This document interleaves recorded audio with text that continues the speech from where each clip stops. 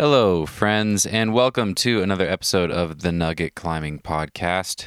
I am your host, Stephen Dimmitt.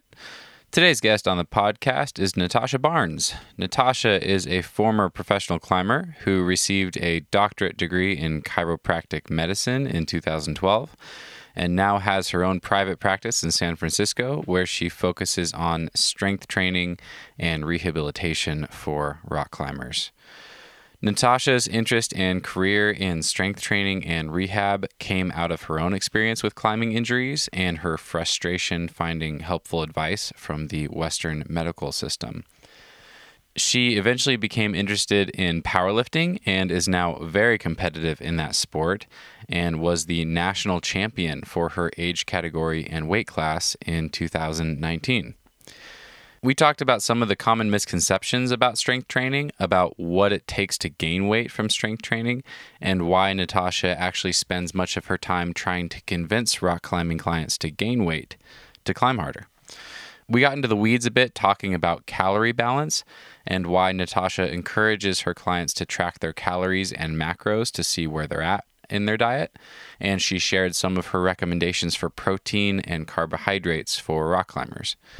We also talked about the importance of taking off seasons as athletes and what that should look like for climbers. We talked about tissue capacity and how our bodies adapt.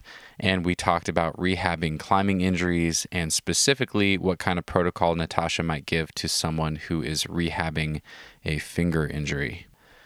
If you would like to work with Natasha or learn more about her, you can find her at natashabarnesrehab.com, and I will link to her website along with all the articles and resources we mentioned in the show notes at thenuggetclimbing.com. Huge thanks to the folks at Touchstone for connecting us, and I hope you guys get a lot of good nuggets out of this one. Please enjoy this powerful conversation with Natasha Barnes. Cause no one can do it like we do it, like we do it, like we do it. Cause no one can do it like we do it, like we do it, like we do it. How are you feeling? You all ready? Yeah, ready to go. Cool. Well, I'm rolling. I've done the sound check and you sound great. So we are ready to go. Perfect. Okay. I thought it'd be fun to start with how you came onto my radar. And we actually do have a mutual friend, someone who I haven't seen in years, an old roommate of yours, but I think she maybe pointed me towards that Park Life video. So Louder Than 11 made a film called Park Life about bouldering in Yosemite, and it featured you pretty heavily. And I think in that one you climbed like Bruce Lee, this cool V8, and I think you did the Seam, this V11. I was like, who is this person? And I remember watching a separate video of you climbing Drive On, which is a V11 that like I think Randy Pirro put up maybe. It was, at least he climbed it in one of the old Dosage movies, I think Dosage 5. Yeah. And I've never even tried the boulder. I've just always wanted to climb that boulder. It just looked so cool. And I was like, oh man, she's a badass. But yeah, so and then, you kind of went off my radar for a long time and eventually came back on, and I realized you were doing a lot of rehab work and strength training and stuff with clients. But I'd love to hear, first off, do you have a most memorable or favorite boulder problem from that chapter of your life? Oh, man. Yosemite is just so good. It's hard to not name like every climb I've done in Yosemite. I would probably have to say that Thriller is probably one of my favorites. Like a highball V10? Yeah, just because it's such a great line and it's like hard, but it's also technical. And one of the things that I like about climbing in Yosemite is that everything a lot of the climbs you do there are ground up.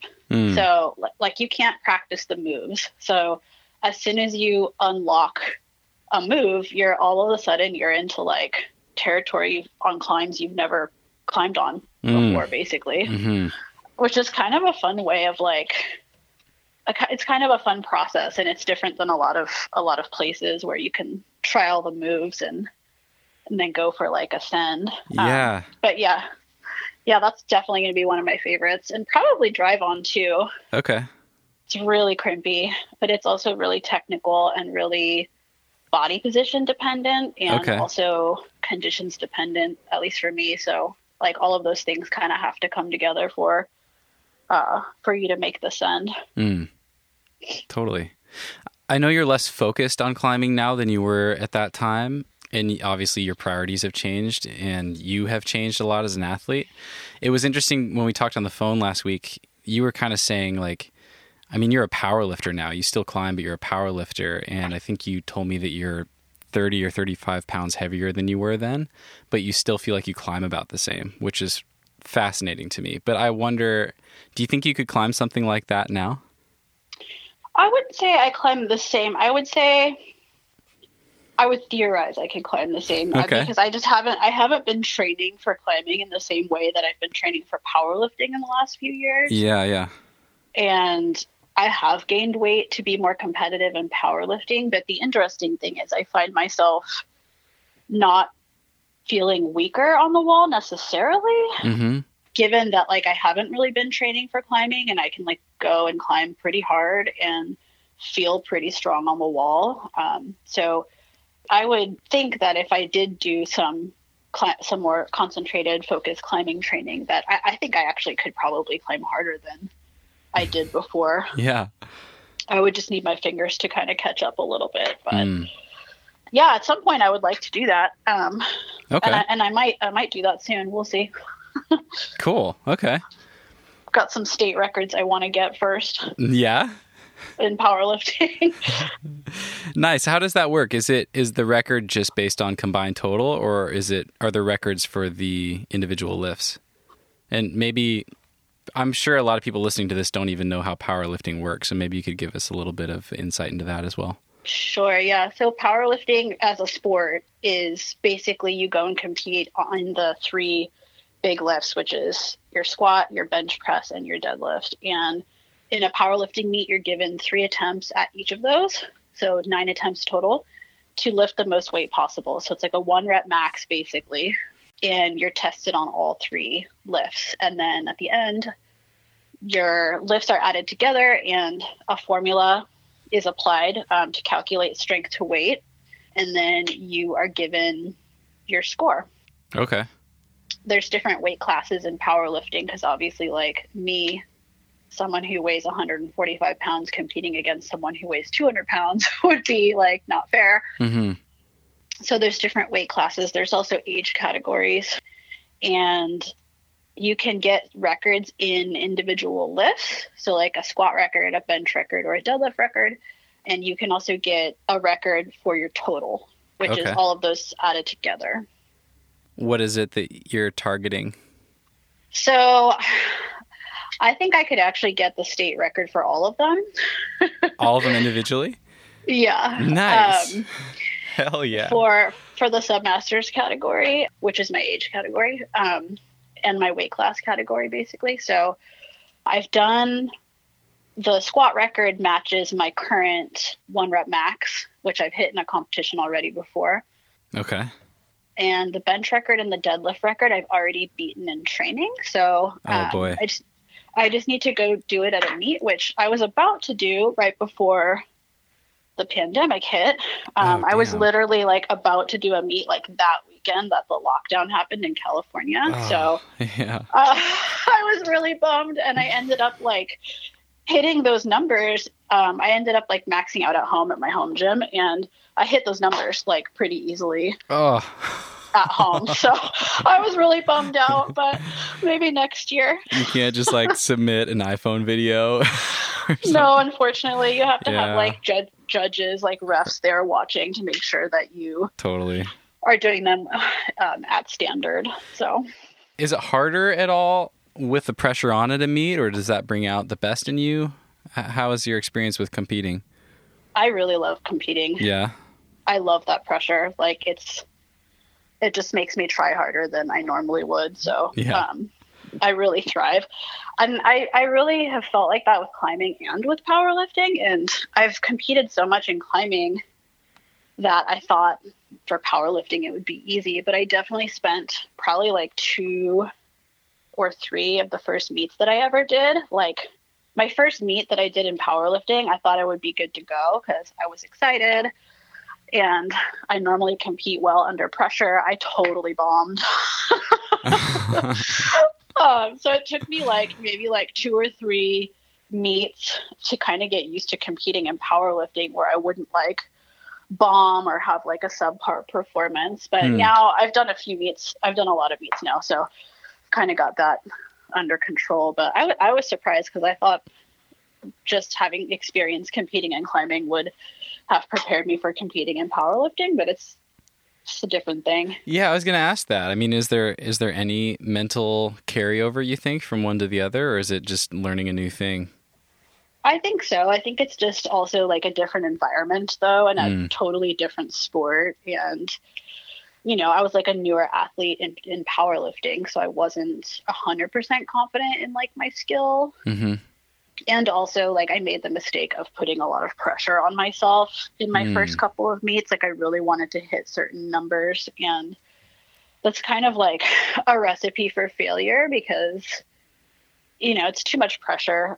So I think a good idea, not that anyone listening is going to do a powerlifting meet, but I think for anything like that, it's good to go into it with just like the idea of like practicing at a meet. So like the next meet that I did after that, my coach was like, okay, we're going to go in, we're going to go 9 for 9, which means like hit all of my attempts, like not risk anything or risk failing, like just go in and hit stuff I know I can hit and just check that box off of having like a successful meet because it's good.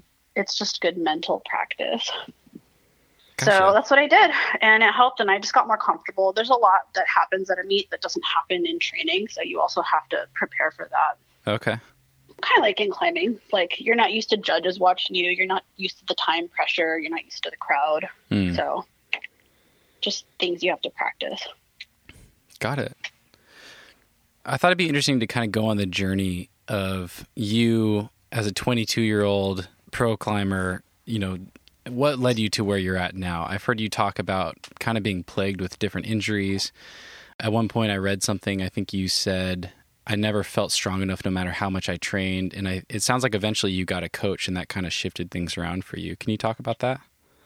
Yeah, definitely. I mean, I think just climbing for a while, like will work for a lot of people and it worked for me for a while, but you know, eventually I wasn't sure how to get stronger. I wasn't progressing in my climbing. I was plateauing, you know, and I felt like no matter what I did training wise, I wasn't getting stronger. My technique was there. My finger strength was there, but I just wasn't progressing.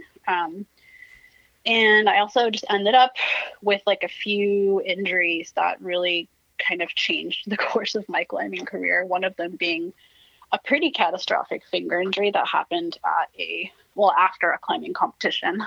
Yeah, it was a dyno comp, right? It was a dyno comp. Yeah, so I did a climbing comp and my finger was like sore and, you know, I was 22. So I was like, oh, okay, my finger's sore. Like, guess that just happens sometimes. Yeah. After a climbing competition. I didn't really think anything of it. I was like, that's probably the kind of thing where you like, you know, take a couple days off and it's gone. So sure, yeah. I went ahead and did the dyno comp because that's on jugs. Like that shouldn't really be a problem. And on the very first dyno, like not even latching a hold, just pushing off of the first jug to do the dyno, my finger basically felt like it exploded, my middle right finger. Ugh. Yeah, and it got swollen immediately. And I'd never had like a serious injury like that.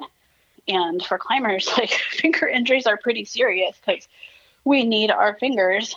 So of course I cried immediately because I was sort of at the time kind of rising up in the competition scene. Like I had won nationals that year. I had won the Teva Games, which is now like the Vail World Cup competition.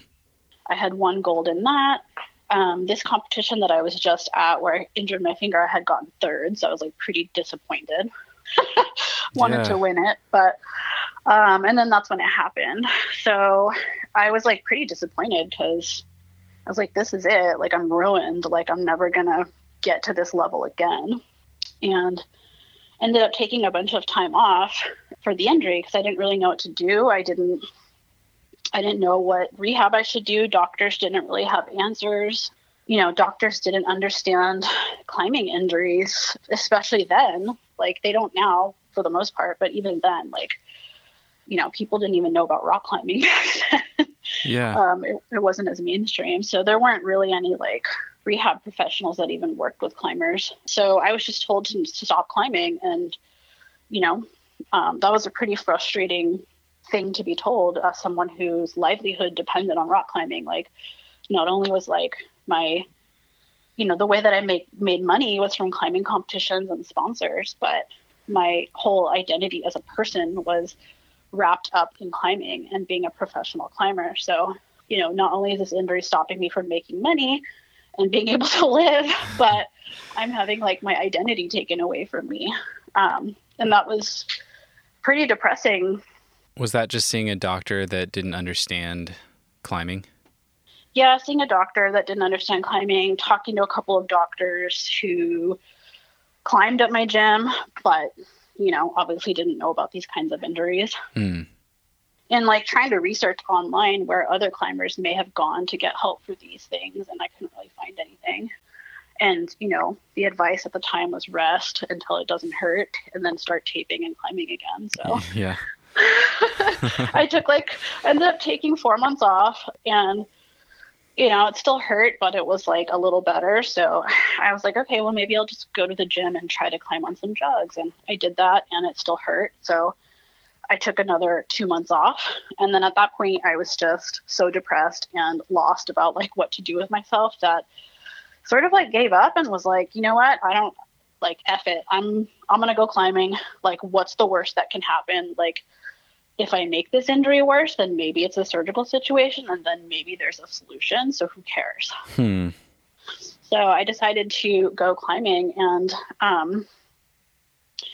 the climbing trip was awesome because we went to this area called Lost Rocks, which is in Northern California. So It's on a beach. It's on a pretty epic beach, actually. Lots of rocks. The Yurok Indian tribe lives on that land. It's their land, and they believe that like the rocks are their ancestors, and the whole area just kind of has this like sort of magic vibe to it. It's Northern California. It's on the beach. There's like a redwood forest like right up next to it. So it's pretty epic, and none of the climbs there have grades or names really. So there's no expectation. So it was like a really fun trip because it also made me realize like why I enjoy climbing. Like, going out to epic places like that is pretty rad. And I think I had previously been distracted by like trying anything and everything that felt hard and not really like appreciating getting outdoors, Yeah. So we went on this trip, and I climbed on this. I'm just guessing it was like a V4. It kind of felt like around that grade. Okay. And I remember crimping on these crimps that were on it, and it didn't feel right for my finger. It was like, I feel like I'm making it worse, maybe. I'm not sure, but I'm going to crimp on it anyway because that's what I decided to do when I came here. and then my fingers started getting better. And this kind of like light bulb went off in my head, like, oh, you have to like use it to make it get better. Like, you can't just rest and wait for it to get better. You have to make it get better. And that was kind of the start of like a realization for me. And from there, I was able to get back into climbing. My finger just got better. Eventually, I was able to get back up to the level I was at before. Not necessarily in like climbing competitions, but like climbing outdoors. But, then I had several other finger injuries, which were manageable. I was able, like, I understood how to like manage them a little bit better. So those got better. They weren't as bad. But I did have like several shoulder injuries that were very frustrating and started to prevent me from being able to do the kind of climbing that I wanted to do. And again, like, not a lot of great answers for that other than like, yeah, like do some rehab, like do the, the classic band exercises for your shoulder, rest, stretch, work on your posture, those kinds of things. Okay. And that like helped me a little bit to do some of those exercises and things, but it didn't really get me to the point where I could like actually climb hard again without my injuries coming back. And I had like several different things going on with my shoulders. But so I felt like I just got this intuition that like, I just needed to get my shoulders like stronger, and rehab wasn't cutting it. So I decided to hire a strength training coach, and there was a strength gym on my walk to work because I had started like working at this point. Okay. And I would pass it. Is this a climbing person or totally unrelated? Just a strength coach? Totally unrelated. Like, okay. Just a strength coach. And I would walk past their gym like every day and like see in there and like see what they were doing. And I saw that they had like kettlebells and barbells and stuff like that. And I didn't really know how to do that stuff. I was like intrigued, but like, you know, worried that I wouldn't know how to do it. And, you know, so I never messed with it, but I kept walking past it. And finally one day I just went in there and I decided to like hire one of them to help me get stronger. And initially worked with one of the guys from that gym and then switched over to one of the coaches that was working there. And that person is still my coach today. Oh, actually. Really? Yeah. That's awesome. But yeah, the rest is kind of history. Like I started getting stronger. I started like feeling way stronger on the climbing wall. Like I could feel my climbing style changing. And my shoulders just got better and better and better. And I literally don't have those issues anymore with them. I can do things that like I couldn't do before. Like I couldn't even lay on the floor with my hands behind my back and like watch my friends climb at the gym because that position would like hurt so bad. Oh, wow. Yeah. And, you know, none of that stuff is an issue now. So what kind of a game changer. Yeah, that's interesting. So obviously that led to what you do now, but I'm curious, what was it that your coach worked with you on at that time that you think made the difference for you with your shoulders in particular? Yeah, I mean, learning how to bench press and overhead press is like a big game changer for me. Because I personally did not have any athletic experience prior to climbing. Okay. So I just never trained my body before other than through climbing. And climbing is a highly specialized sport. So it's important to be doing training that's like not just climbing. And I found that out pretty quickly. So learning how to do those things really helped, and just kind of learning a little bit more about strength training and a little bit more about my body. And my coach is like a really good teacher and, you know, really empowered me with like a lot of knowledge, which was really helpful. He didn't just tell me what to do, you know? And all of that was like very helpful and transformed like not only my climbing, but also like my body and the way that I climb, and also like the way that I practice in my profession as well. Interesting. Because you started down the path of chiropractic, right? Yeah. So I went to chiropractic school mainly because my dad used to go to a chiropractor who did like sports kind of medicine. Like he did chiropractic work and like physical therapy kind of stuff in his office. And my dad was always like a big athlete growing up. And I just saw how this chiropractor was able to help him so much with like his sports. And I thought that was a pretty cool thing. So I decided to go to chiropractic school, and then pretty quickly found out that that wasn't really the route that I wanted to take. Okay. Once I learned a little bit more about like chiropractic and the philosophy.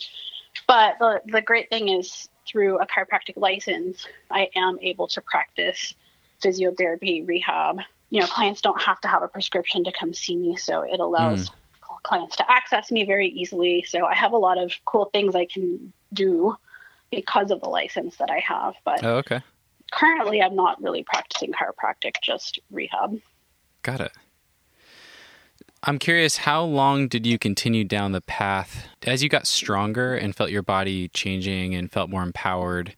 How long did you think of yourself as a climber? Like, I guess, how long were you doing that with your main focus being how it would improve and help your climbing? And then at what point did it transition over into this new interest into powerlifting? Yeah, probably for a couple of years of doing it. Like I did it for climbing. And for climbing, like I was lucky enough to have some coaches that were really great movement coaches growing up. I started climbing when I was like 16, and so I had really good technique, really good movement skills. I also just naturally have pretty strong fingers. Okay. So I always felt that like for me, what was actually holding my climbing back was actual like physical strength and like I said, I never did any other athletic things really before.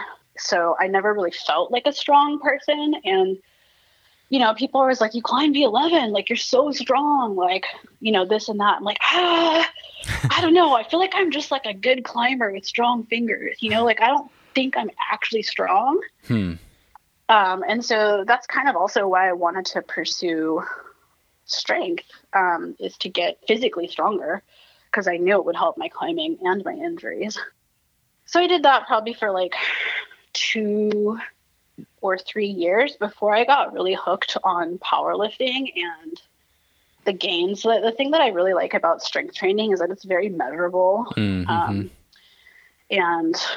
it's fun to get those beginner gains, just like when you're first starting to climb. Right. And the nice thing about it is that, like, you know, there's numbers that works really well for me. And I know that I can like create a training plan and set out to reach a goal and that I will get there. Like I wanted to squat 300 pounds. We trained and I did it. Wow. Yeah. With climbing, it's not always that predictable. Like I could say, I want to climb V13. I'm going to do all this training and then I can go and not climb V13. Right. Yeah. So many other factors at play, and every climb is so unique in its needs. Totally. Yeah. Yeah. Like maybe I didn't pick the right problem. Maybe the conditions weren't good that day. Maybe my training wasn't the right kind of training for that. So many things, mental, all of that. But yeah, with strength training, it's very predictable. So that's fun. And just being strong is fun. Like feeling strong is fun. Like it's really fun. So I got kind of hooked on it, and it's kind of like badass too. And like seeing powerlifters competing at meets and trying really hard, it just sounded really fun. So I decided to like gain even more weight and start becoming more competitive for powerlifting. And so I've probably been doing that, like more seriously competing probably for the last like 3 years or so. Okay. And haven't been, been climbing kind of off and on in that 3 years. Okay. I want to dig into an article that you wrote that I just recently read. So in my prep for this, I was looking at your website and I was kind of browsing through your blog, and you've got a number of really great articles. One that stood out to me right away was called Myths and Truths About Strength Training for Climbers. And I know that you're a proponent of strength training, and I know that an increasing number of climbers are kind of getting on board with it, but climbing is still such a young sport that it's really easy to find countless examples of really good climbers that don't do any of it.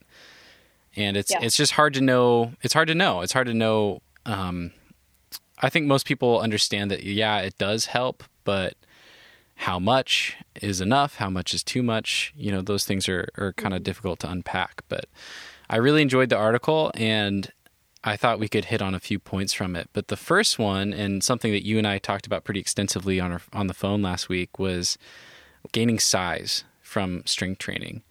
And you said something interesting. I think you said you're always trying to convince climbers to gain weight. Mm-hmm. Can you talk about that? Yeah, I mean, I think it's a hard thing to grapple with for a lot of climbers, because obviously our sport is a strength to weight ratio sport, and people are kind of, I don't want to say like indoctrinated, but the word that's coming to mind right now, that they need to be light in order to climb hard. And I'm sure that's true to some degree, obviously, especially if you're like an elite level climber or if you want to maximize your performance. But it's kind of the wrong thing to focus on right off the bat.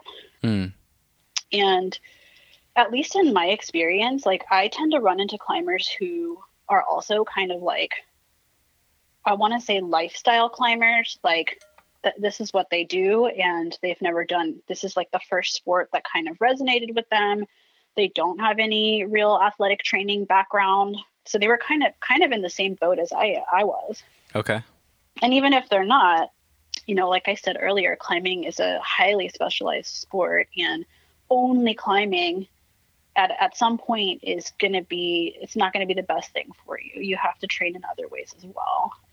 And so for climbers, I think it's really important to understand that having more muscle mass, strength training is only going to help you build a more solid foundation. It's only going to help your body feel more prepared and resilient for the things that we're doing with it climbing. And I think a lot of climbers are reluctant to gain weight because they haven't had the same experience as me or other people who have done this. But even if you are numbers wise heavier, if you are heavier because you've got muscle mass that's working for you, you're not going to feel heavier on the wall. Like even me at 35 pounds heavier, which is a pretty extreme example, I don't feel heavy when I climb.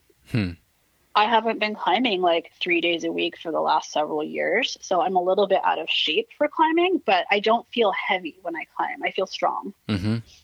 And I'm not saying anyone has to gain 35 pounds. Like obviously I did that for powerlifting, but gaining like 5 or 10 pounds, maybe even 15 for some people, is probably actually going to be really helpful, not only for their climbing performance, but also just for their general health and like the health of their body and their joints and their feet and all of that, because muscle mass is protective.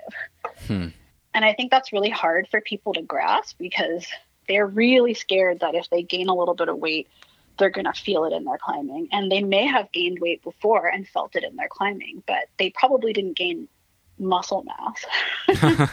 You know what I mean? And so, if you're just eating like crap and you gain like fat or something like that, then you're not going to feel strong when you're climbing, obviously. But that kind of weight gain is different. And that's not what I'm talking about. So I think a lot of climbers could benefit from it. And the nice thing is it's once you kind of understand how to go about gaining weight and how to go about losing weight, it's relatively easy to do. And I think it's really important for climbers to understand how to go about doing that, because at least for me personally, I definitely have suffered from disordered eating as a climber. Like I've been as small as 99 pounds and did not feel strong at 99 pounds. I'll tell you that much. But yeah, I mean, it's a hard topic for a lot of people, but once I learned about sort of like calorie balance and tracking macros and all of that, then it just made it this sort of like non-emotional, like mathematical thing that was very easy to control, like turning a dial up and down. And for me, that made me feel so much more relaxed about eating and food and all of that. And that's really what kind of allowed me to gain weight for powerlifting, because I know if I wanted to, I could always lose that weight again and be whatever weight I want to be. So, and I think a lot of people don't understand how to reliably gain or lose weight. And so that's really scary for people. Yeah. So I think understanding a little bit about nutrition can be really helpful for climbers. I know that's not your area of expertise, but I'd love to dig into that if you're willing. I'd love to maybe just hear like what are some of the kind of like big points that you communicate to your clients to help them with this stuff? Like what are some of like the major bullet points that people can take away? Yeah, definitely. So number one, like I think it's really important. Like this is not a nutritional thing, but like I think first thing we need to say is that you should probably have seasons in your climbing. Seasons. So okay. You should have a performance season. You should have off seasons, and off seasons are times where you want to go back and work on foundational strength. You maybe want to gain a little bit of muscle mass and train a little bit heavier. And then when you have a performance season, like maybe in the fall for bouldering, that's when you can work on losing a little bit of weight, dialing back the strength training, and ramping up for climbing performance. And I know that's really hard for people because especially in places like where I live in California, you can basically climb all year round. People just want to climb all the time. They want to perform all the time. And it's just not sustainable. And that's not how athletes train. And I think we're starting to get some really good examples of that. The first example that comes to mind is Matt Foltz. He does this. He gains weight in his off season. He focuses on strength training. And then when he wants to perform, he dials it back, loses the weight, and performs. And he climbs like V16. And so that's pretty cool. I think he's a good example for the climbing community of like what an athlete should be doing. So that's totally. Number one. Yeah. You pointed me towards an interview that he just did on the Power Company a while ago, and I listened to it. And yeah, he fluctuates like 7 to 8 pounds. between his kind of eating a little bit more strength training mode versus peaking performance, like fighting weight. And I thought that was really interesting as just kind of an example. And he also did say, like, he keeps climbing during his, quote, off season, but it's just like peak performance isn't the priority. And I think something as simple as having that subtle mental shift and giving yourself a little bit of a break and not being hell-bent on sending the hardest thing you've ever done every weekend is, that goes a long way. Yeah, it's really important. I mean, climbing is a skill sport, so no one is saying to like not climb during your off season. It's just not the emphasis, but you still need to be practicing the skill. That's really important. And I think just having a little bit more patience with your climbing and your training. And that's something I really didn't learn until I started strength training. And I could see like the bigger picture of how training actually works. Like I remember like getting ready for competitions and being like, cool, competitions in like 2 weeks, we'll train. Like, what are you going to do in 2 weeks? But like, I really thought that we were doing something, Right. And so I think learning a little bit more about training has really helped me open up to like the bigger picture of training, and having seasons is part of that. It's really hard for people to do because they don't want to let go of that, Right, totally. And I think people get confused. I certainly fell into this group. Like, you can train really hard for 2 weeks or 3 weeks or 6 weeks and see benefit from that and get tricked into thinking that it is working, but you're really just kind of tuning up. Like, you're not building anything new or building a bigger foundation than you had. You're just kind of like fine tuning, what's already there a little bit. Right, exactly. And so it's easy to get kind of fooled by that little increase in performance that you get from like a little bit of training. For sure. So that's the first thing I would say is like deciding when your seasons are going to be. And it's probably going to depend on what kind of climbing you do. Like sport climbing season may be a little different than bouldering season, maybe a little different than trad climbing or whatever. But yeah, deciding when your seasons are going to be, or focusing your climbing year around certain climbing trips that you might have, Like I know a lot of my friends go to South Africa in the summer. And so a lot of their training programs revolve around that trip. So, that could be their on season, and then they could schedule an off season. So that's number one. That's important. And then that's when you would be wanting to gain weight, is during your off season, because you can build muscle, which is essentially armor for your body, and build up a little bit more tissue resiliency and focus a little bit more on that kind of thing during your off season. And the number one thing that I would want people to take away from this podcast is probably that it's impossible to gain weight without a caloric surplus. You cannot gain weight unless you are eating more than you currently do. And that's just a fact. That's just thermodynamics. And so when people say like, oh, I'm afraid of gaining weight, a lot of times when I start working with a client, they end up losing weight. Because they keep their eating the same. They start strength training, which is more than what they were doing with just climbing, and they actually end up losing weight. Interesting, yeah. Which is not necessarily the goal most of the time. So I end up having to convince people to eat more just to maintain their body weight when they first start strength training. So, you really have to be eating a caloric surplus to gain weight. That's the only way that it's going to happen. It's not what you're eating. It's not, anything else other than you are eating a caloric surplus. So if you understand that, then it's a little bit easier to like wrap your head around, the whole gaining weight thing. And there's definitely people who put on weight a little easier than others, for sure. Some of that's like genetic. It's less common than people think, but it is something that happens to some people. But that's still not going to happen without a caloric surplus. Just because you're an easy gainer doesn't mean like you can't be on an isocaloric diet, which means you're keeping your calories the same and gaining weight. Right. Just from strength training. Like that's not going to happen. So that's really important to understand. Like if you're gaining weight, you're eating more than you should. So if you're worried about that, you need to start keeping track of that. And it's really tedious, but I mean, it can seem really tedious for some people, but I think it's actually like a really good thing for climbers to learn how to do, because for me personally, like I didn't understand how that worked really until I started Tracking what they're eating. Tracking what I was eating and seeing where my calories were and seeing like what macros I was eating. So macros are just your fats, your proteins, and your carbohydrates that you're eating in your diet.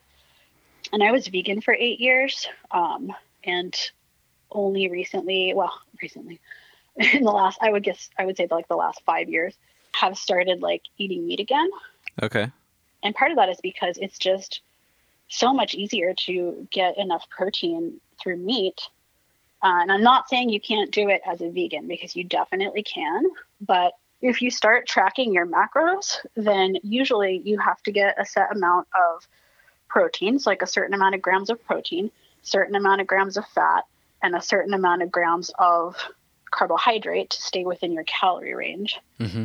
And when I started tracking that as a vegan, I was getting significantly less protein than I thought I was. Interesting. And I was eating way more fat and way more carbohydrate than I thought I was. Interesting. And like in my head, I was like, no, I've got this dialed. Like I understand nutrition. Like I know I need to get protein. I'm making a concerted effort to eat protein as a vegan, but I wasn't actually tracking it. So on a good day, I was getting 60 grams of protein. Wow. Yeah. Which is not enough for an athlete. Like it's enough to stay alive, but it's not enough for an athlete. And so like, I think it's really important for people to start tracking that stuff. And like the analogy I gave you when we talked earlier and that I give to a lot of my clients is like, imagine you want to like save, you want to budget for like a trip or to buy a house or anything like that, something you have to really budget for. You can't really create a budget. You can't really get to that goal if you don't understand like how much money you make, what your bills are. Like you have to look at your bank account. You have to know how much money you're making. You have to know where your money is going if you want to create a budget. Mm-hmm. You can't just like go by feel, you know, like that doesn't work. Yeah. Like a financial advisor is not going to be like, yeah, just like, you know, whatever you feel like you can save. And so nutrition is the same. Like you have to create a budget. You have to start tracking it to know where you're at and then go from there. And a lot of people don't realize that. Like I've had a lot of clients who say like, yeah, I'm getting enough protein. I'm getting enough protein. Well, how much protein are you getting? Well, I'm just kind of estimating, but like probably 20 grams per meal.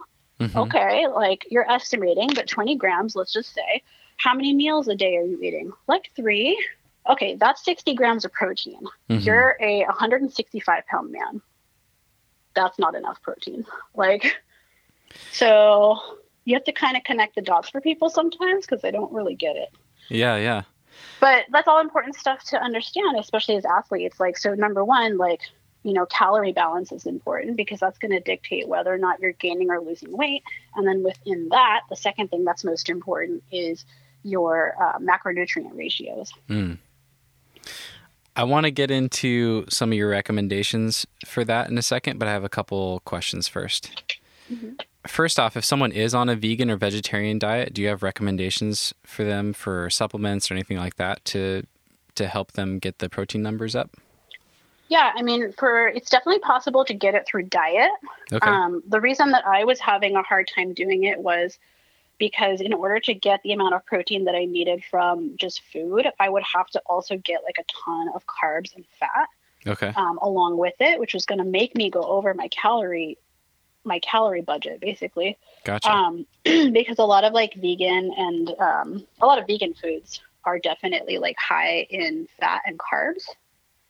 So it's not impossible, but for someone who was as small as me with the calorie range that I was the calorie budget that I had, it was very challenging to get the protein that I needed, which I know you said we're going to go into that, but like for me, I was aiming for 1 gram of protein per pound body weight. And so it was just really hard to get that. That's been a really consistent theme in the podcast so far. That's really interesting. Mm-hmm. Mm-hmm. Yeah, that's like what a lot of the research shows. Okay, 1 gram per pound per day. Yeah. Okay. Mm-hmm. Is that based on, real quickly, so 1 gram of protein per pound is that total body weight or lean mass, or how do you think about that? Per pound body weight. Okay. Yeah, per pound body weight is a way to think of it. Gotcha. It's been studied as high as 2 grams. Yeah. But the general recommendation is somewhere between 0.8 and 1 gram. Okay. And if you want to optimize, like, one gram is a good place to aim for, because even if you're a little short of that, then you're still going to be within a good range for an athlete. So I'm 145 pounds, so aiming for around 145 grams of protein. Does so that for change? vegans, Does that change on rest days versus climbing days? no. Okay. Or training days? Some people will do that, but actually your protein would need to be higher on a rest day, because that's when you're recovering and rebuilding. So, Oh, interesting. Okay. yeah. So you could do that. Like, some people will carb cycle, meaning they have like higher carbs on training days, lower carbs on non-training days. But generally that means on their training days, it's going to be a little higher carb, a little bit lower protein, and a little bit lower fat. And then on non-training days, it's going to be higher protein, lower carb, and a little bit higher fat. Okay. And are you in that sort of scenario, or I guess as far as what you recommend for your clients, are you keeping calories even across rest and training days, or are you bumping it up on training days? Yeah, I'm keeping it even. Like, it's just easier for people to do that. Okay. I mean, you can carb cycle for sure. It's just more complicated. And like, just getting people to track, first of all, is like complicated enough. Yeah. So Yeah. I try not to like get too complicated with it. Sure. And, the difference is probably negligible. Okay. You're still staying within your calorie range when you do that. So Let's just roll with this. What is your carbohydrate recommendation for climbers? And maybe is there, I guess for climbers that you work with, and then I'm curious if there's any differences between what you recommend for boulderers, sport climbers, alpine climbers, etc.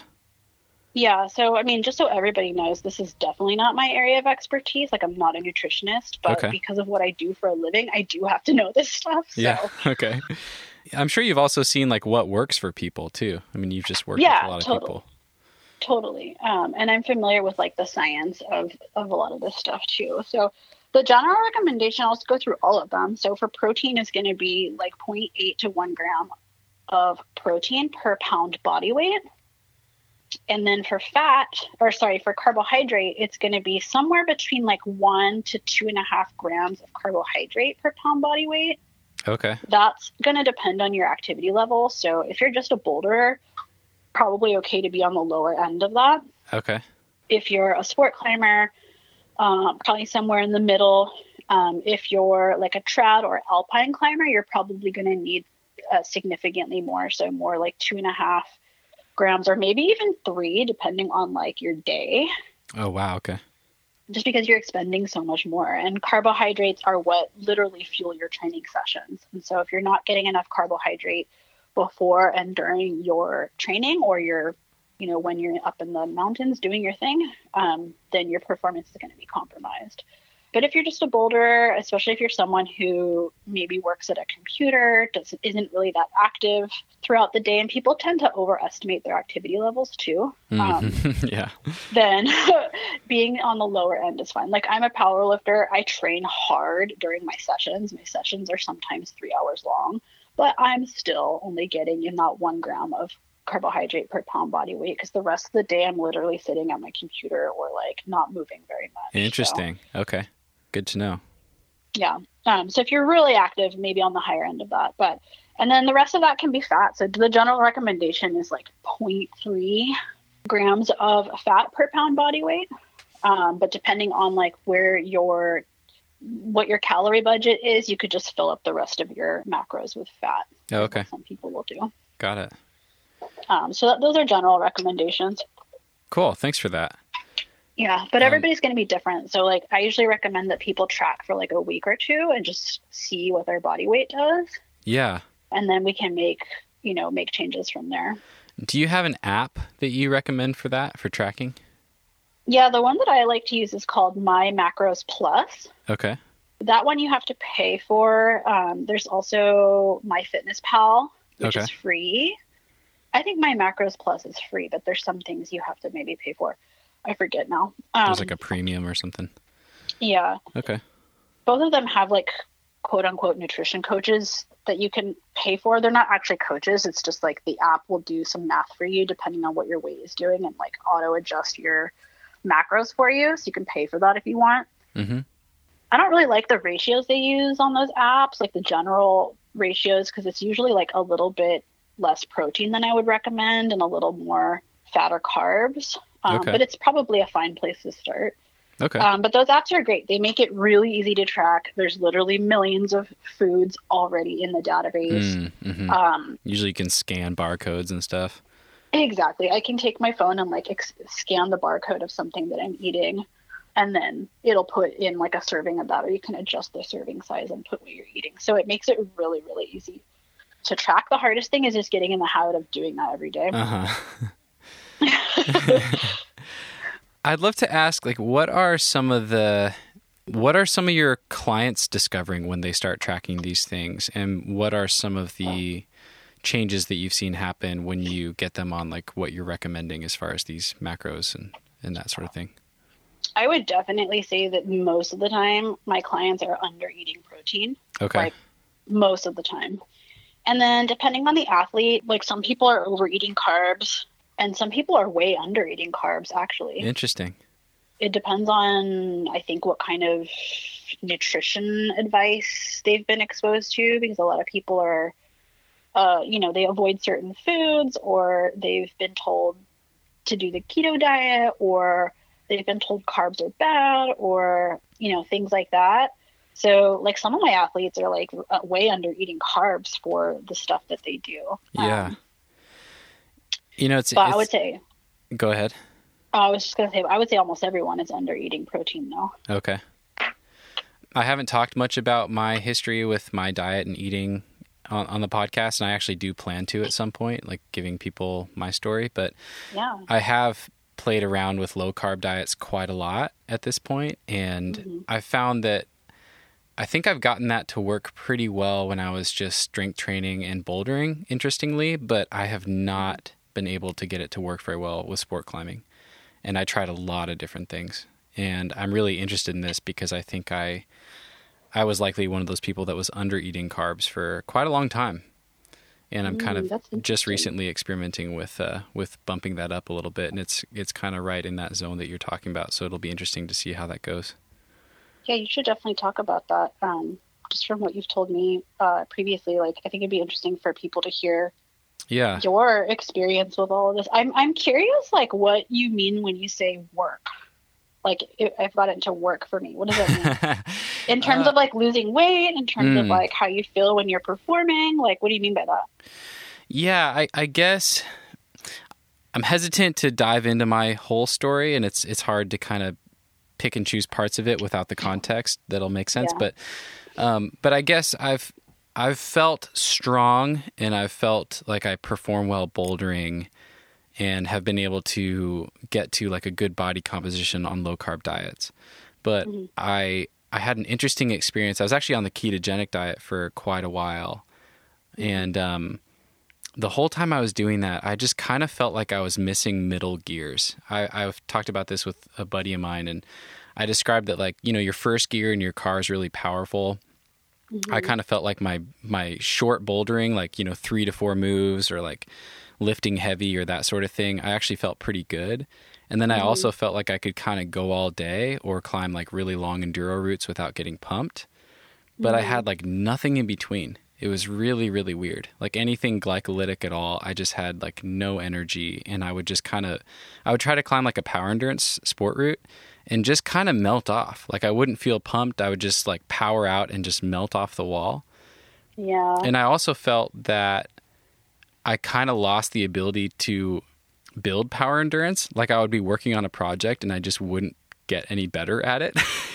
You know how like normally you try a sport route and you just kind of like magically can make longer links than the last session, and you can like magically like get to a higher high point and that sort of thing. That just like wasn't working. It was really, really weird.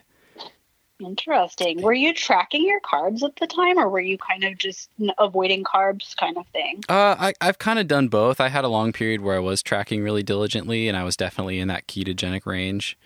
Then I had a long period after that where I wasn't ketogenic anymore. I was eating more carbs, but probably still pretty low, probably less than 100 grams per day most days. And that would be like total, not net. Yeah. Were you, so you were under 45 grams when you were ketogenic? Yeah. Yeah, definitely. Got it. Yeah. Okay.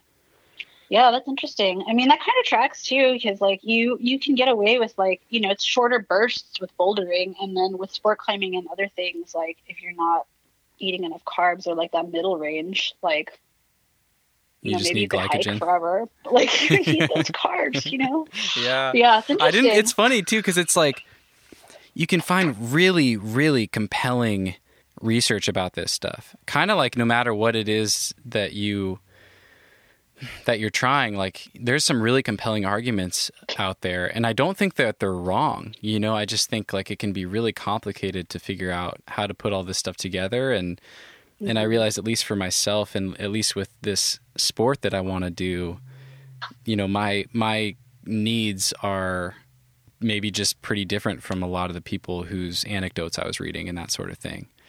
But it can be really, these ideas can be really seductive, and it can be really challenging to figure out what works for you. I mean, I've been working on figuring that out for like 3 or 4 years. Yeah. Still trying to figure out how to eat. Yeah. I mean, it's a nuanced thing for sure, especially when you're looking at the research where like maybe the people who are researched on don't have the same sporting background as you, or they're studying a different sport, or, so many different things. So it can be hard, like even when you're looking at research, compelling research, that wasn't done on a boulder. Right. It wasn't done on you. Yeah. Yeah, but yeah, and it's also, an emotional issue for a lot of people, food. Right.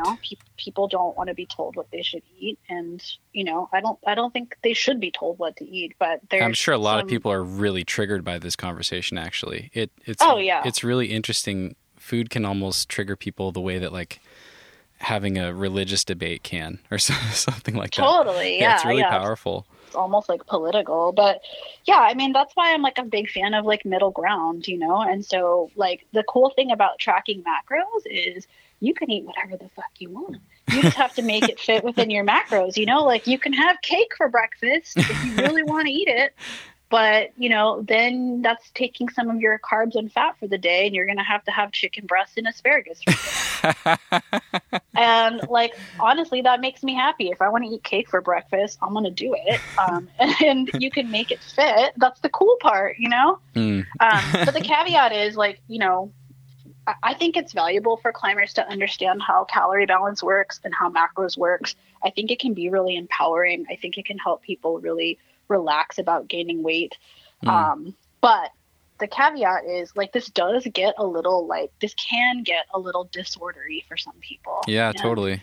Like I know people who are just kind of have disordered eating tendencies can get really intense with like their macros and their like tracking all of this stuff can be really triggering to people. And so it's not for everybody. And, I've worked with climbers who have tracked before, and they have disordered eating patterns, and it is triggering for them. So, being a little more relaxed about it for those people is kind of better.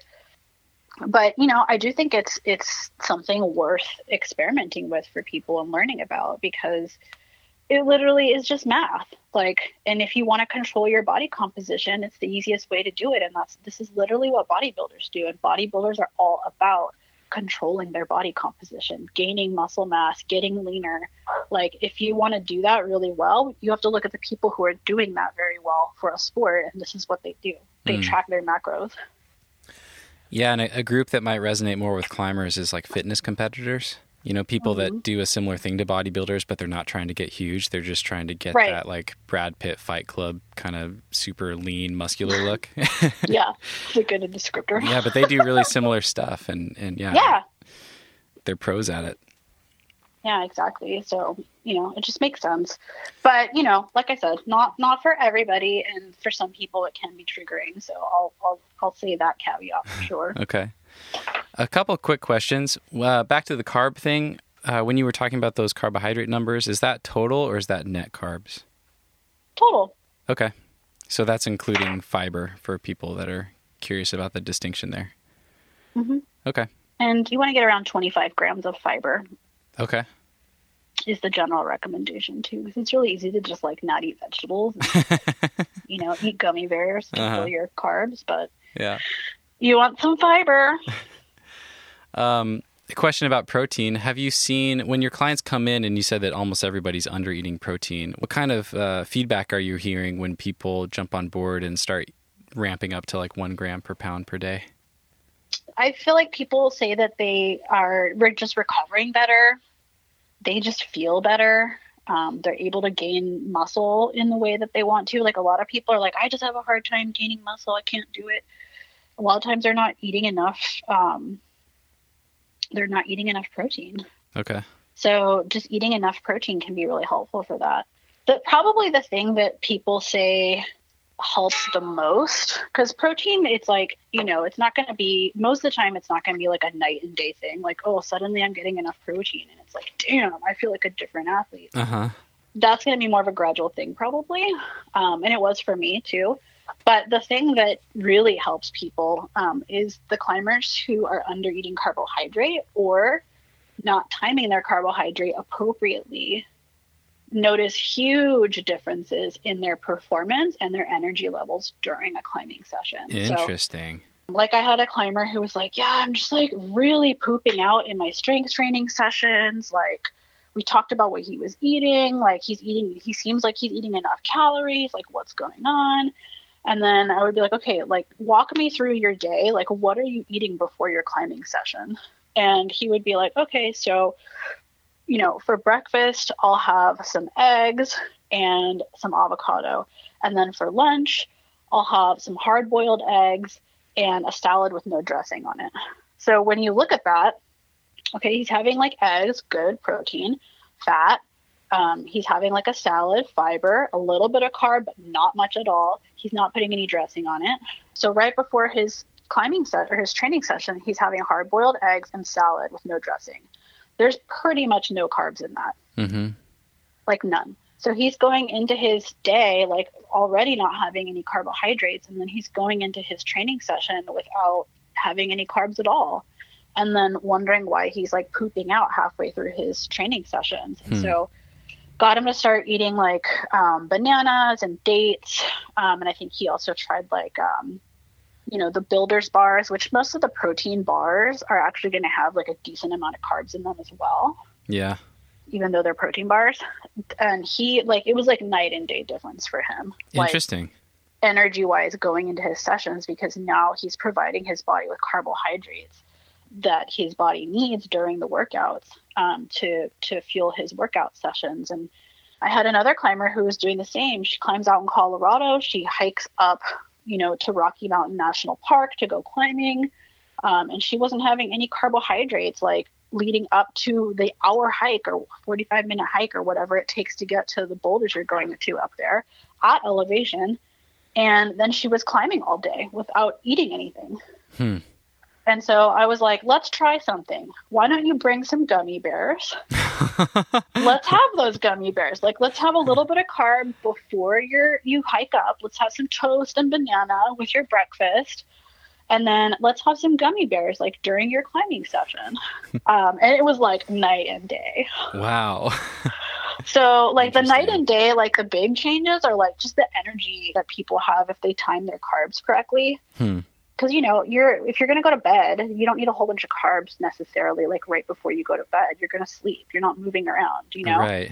But you do need those carbohydrates, like, right before your training or during your training sessions, because that's what's fueling your sessions. That's what your body prefers for fuel. So, like, just changing that around is, like, where I've noticed more of the differences for people. With the protein thing, like, people do feel like they're recovering better. But that's more of like a long-term gradual thing that people are noticing. Okay.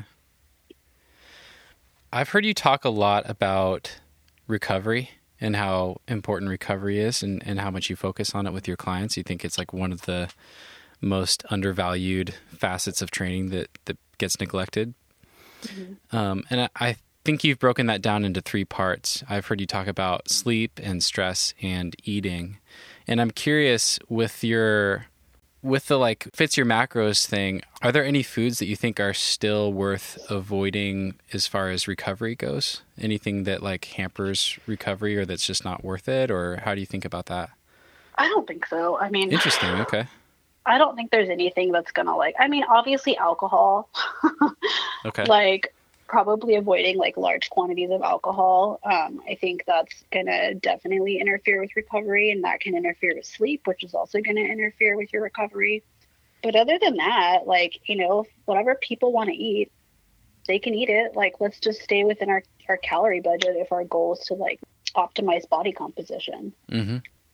Yeah, I don't know. I kind of have a problem with labeling things as bad and good, because it's a little bit more nuanced than that.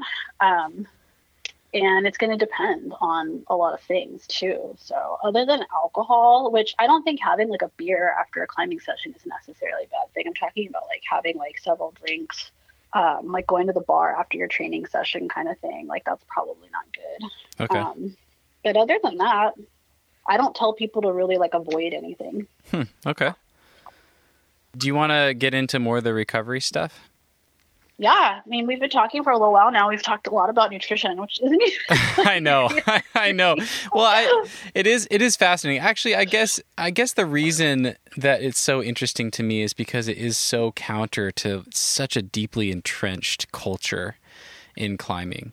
And your story is just so interesting to me, that you're 35 pounds heavier than you were when you were a pro climber, and that you still feel roughly the same on the wall. And that's without consistent or focused climbing training these days. I guess I am curious, do you think there's a point of diminishing returns with that? Like if you were just focused on peak performance climbing right now, do you have a sense of what your fighting weight would be, or what you would target for that?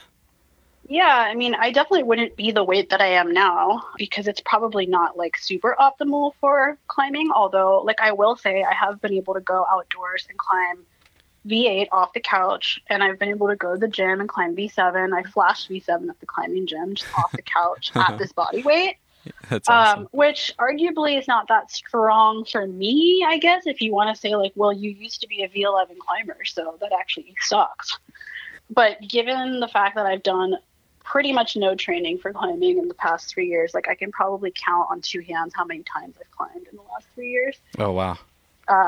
The fact that my body weight is optimized for powerlifting and not climbing, like I think that's pretty damn good. Yeah.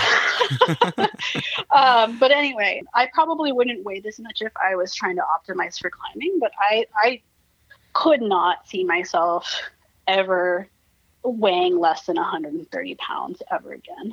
Interesting. I think I would feel unhealthy. I think my performance would suffer. I think I would risk losing muscle mass that I would like to keep. And just so people have like a reference, I'm 5'2", and when I was winning climbing competitions and climbing at my best, I was probably somewhere around 112, 115 pounds. Okay. Yeah, I really can't see myself weighing less than 130. Like maybe 125, but that would really be pushing it, and I would have to try pretty hard to get down to that. And I would probably risk losing some muscle mass to get that small again. Okay. So yeah, I would guess somewhere around like 130. I'm 145 right now, just for reference, and I've been as heavy as 162 pounds. So yeah. Gotcha.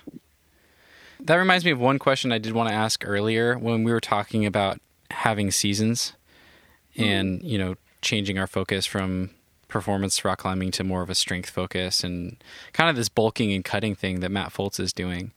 How do you think about that as far as like how many times a year would you recommend your clients do that? Is that like you take one off season a year? Do you do a summer and winter, 2 off seasons? How do you think about that? Yeah, I would say like 1 to 2. Okay. 1 to 2. 2 would probably be like the smarter way to go, because it is hard to kind of like keep up peak performance for a really long time. And so eventually you're probably going to start feeling like not as well trained the longer you try to keep yourself in your quote unquote season. Mm-hmm. So I think 2 times a year is like probably the best. Okay. And 1 is probably like a minimum, And 1 might not even be enough for people to kind of get where they could be in terms of, well, depending on how much training that they've had in the past. Like if I had come into strength training as a climber and had only spent 3 months building strength, like I wouldn't be anywhere really.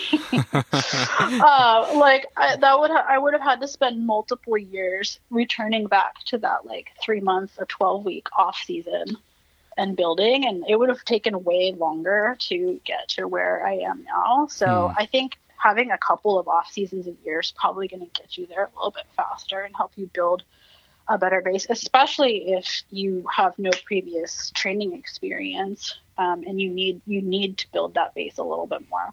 Okay.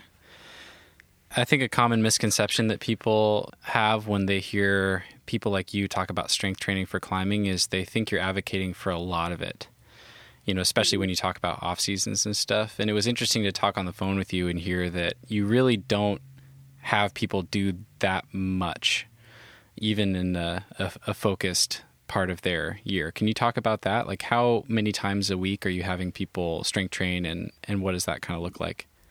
Yeah, definitely. I think that's a good thing to talk about, because I think people do have sort of like a misconception that I or other people are advocating for climbers to turn into power lifters, and that's like absolutely not what we're saying. It's not what I'm saying. So yeah, for climbing, like, well, number one, like a lot of people have not done a very decent amount of strength training, or they don't have a history of other training besides climbing. Some people do, but a lot of people don't. So the minimum effective dose for people who are undertrained, who are basically novices in the strength realm, is going to be pretty small. Like, you don't need to do much to get a ton out of it. And I've had people do as little as 1 time a week. Okay. And get a lot of benefit. My general recommendation is going to be like 2 times a week. And maybe if someone's really focused in their off season on building strength, 3 times a week at the most. But generally, like on average, it's going to be 2 times a week. And we're going to be doing some kind of squat, some kind of bench press or overhead press, and some kind of deadlift or row or pulling variation. Okay.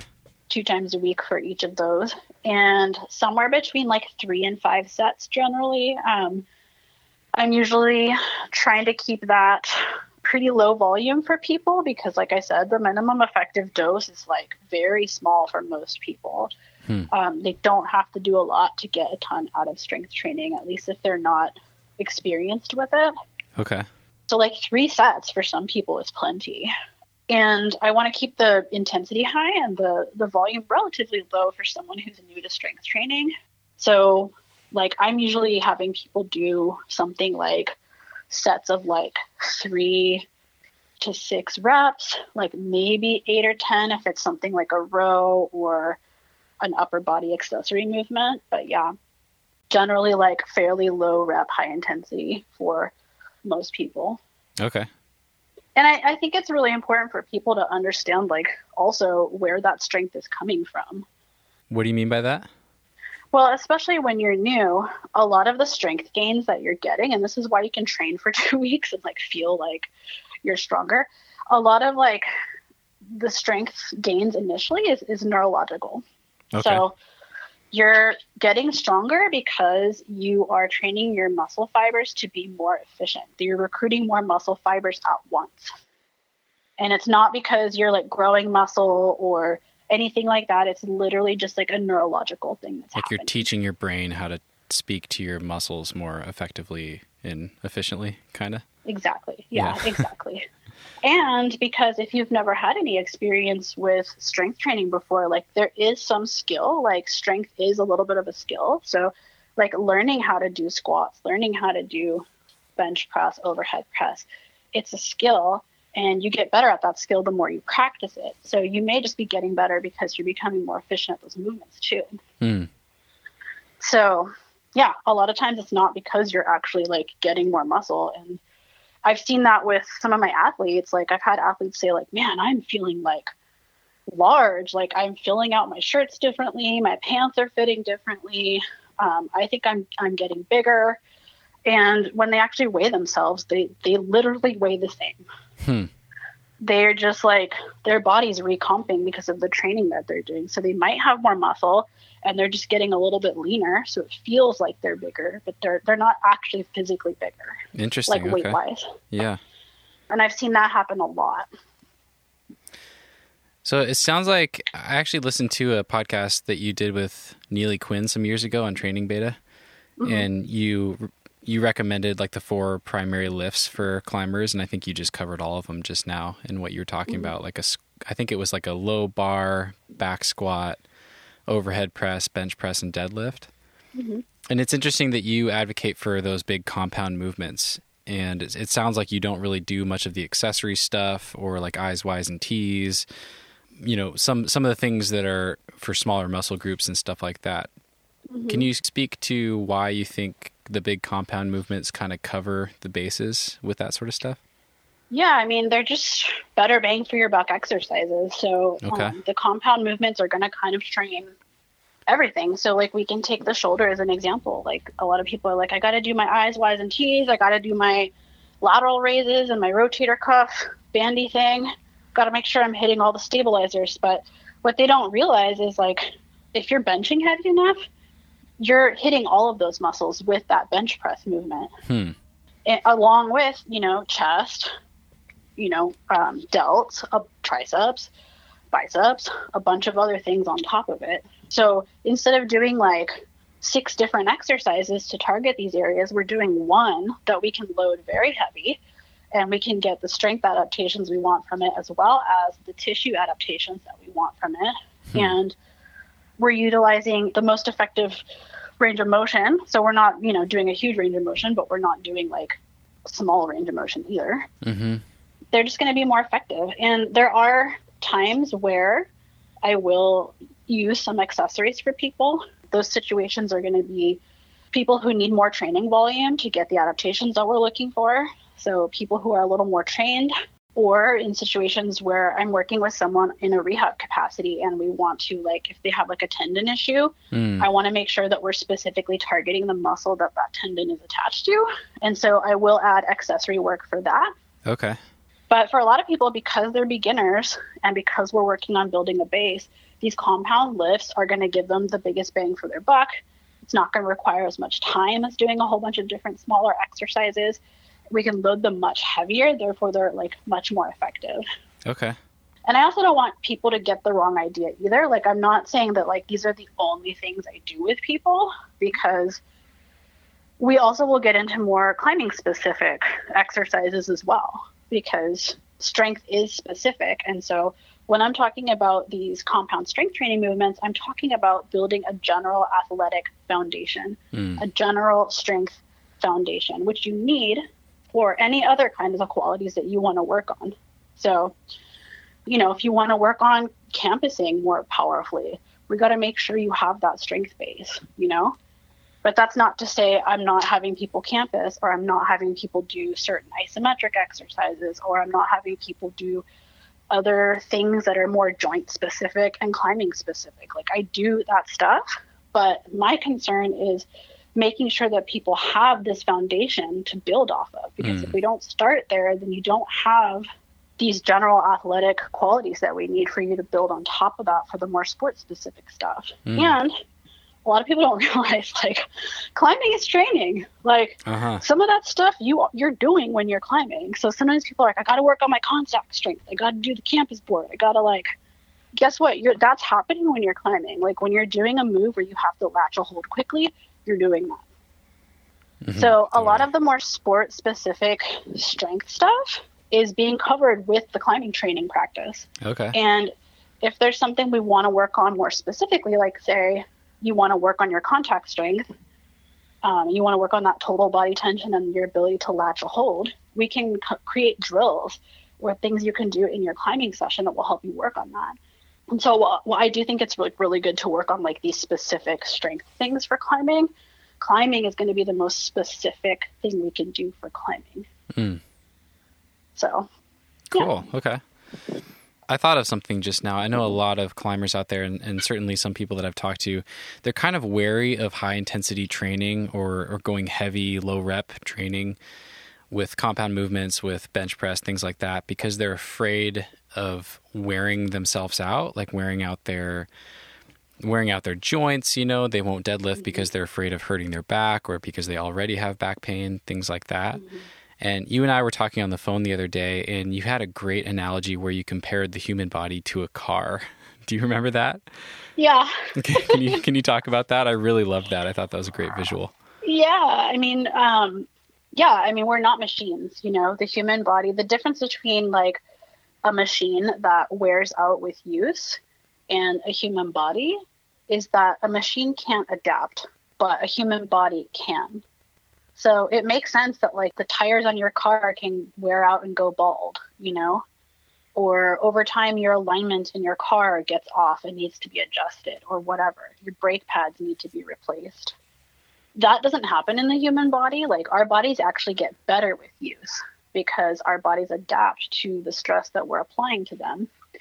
And that goes for anything that we're doing. That goes for something as simple as a squat to something as simple as like a really heinous, tweaky finger lock in a crack or a really heinous, tweaky, like shoulder movement on the climbing wall. Like your body is going to be able to adapt to those things and get stronger. And that includes like not just like the muscles adapting and getting stronger, but that also includes the tendons and ligaments adapting and getting stronger, the cartilage adapting and getting stronger. We also know that blood vessels can adapt and get stronger. Whoa.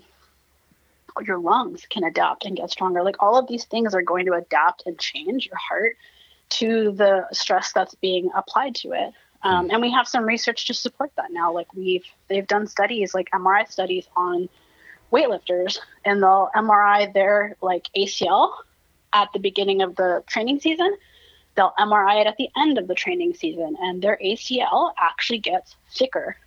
Yeah. It's thicker at the end of the season. Yeah, you sent me an article. I think it was ACL in soccer players, maybe? Mm-hmm. Yeah, they've done it in soccer players. Mm-hmm. Yeah, that was so interesting. I'll share that in the show notes. That was really fascinating. You can actually see the thicker ACL in the second image after the season.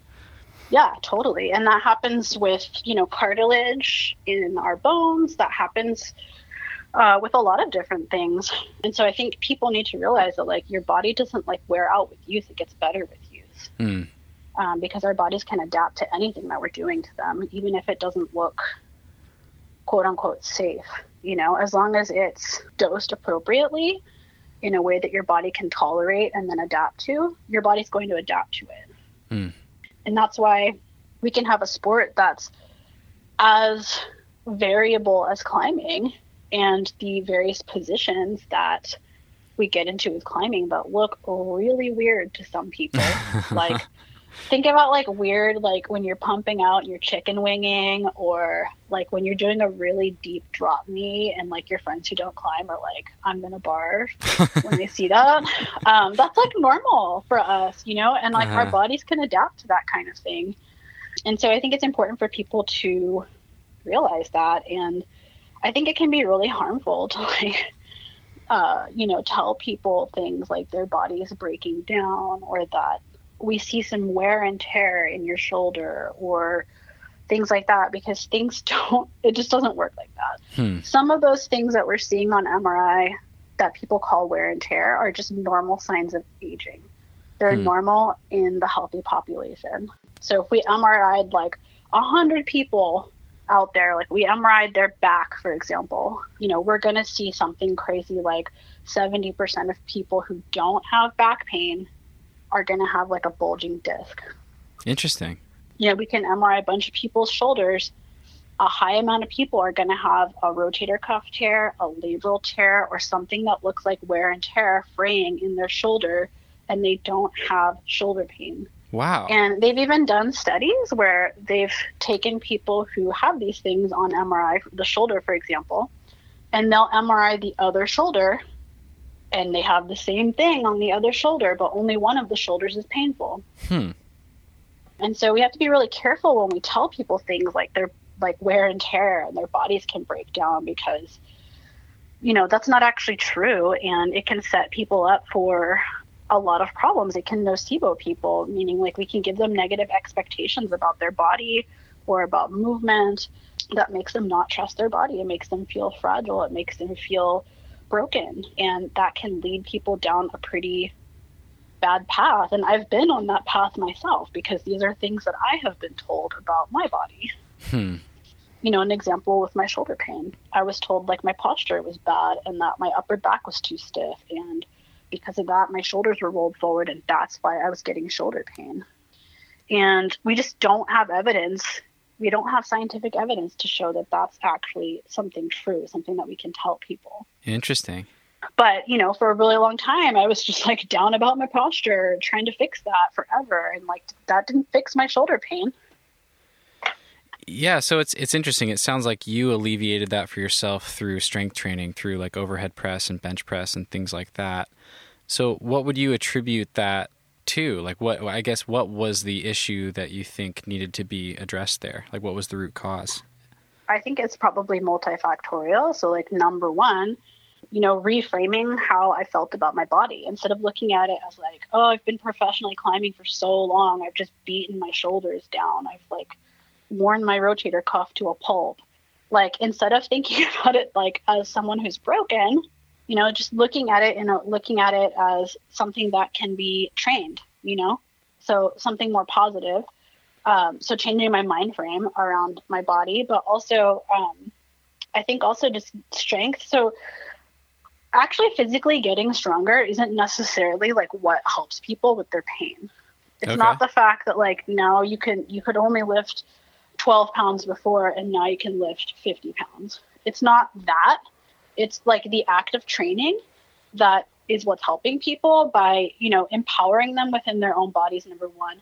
Number two, increasing like their tissue capacity. So training their bodies to tolerate force, which is what you need to be able to do when you're climbing. So if you have shoulder pain, something that you're doing is exceeding what your body can currently tolerate. So we have two options.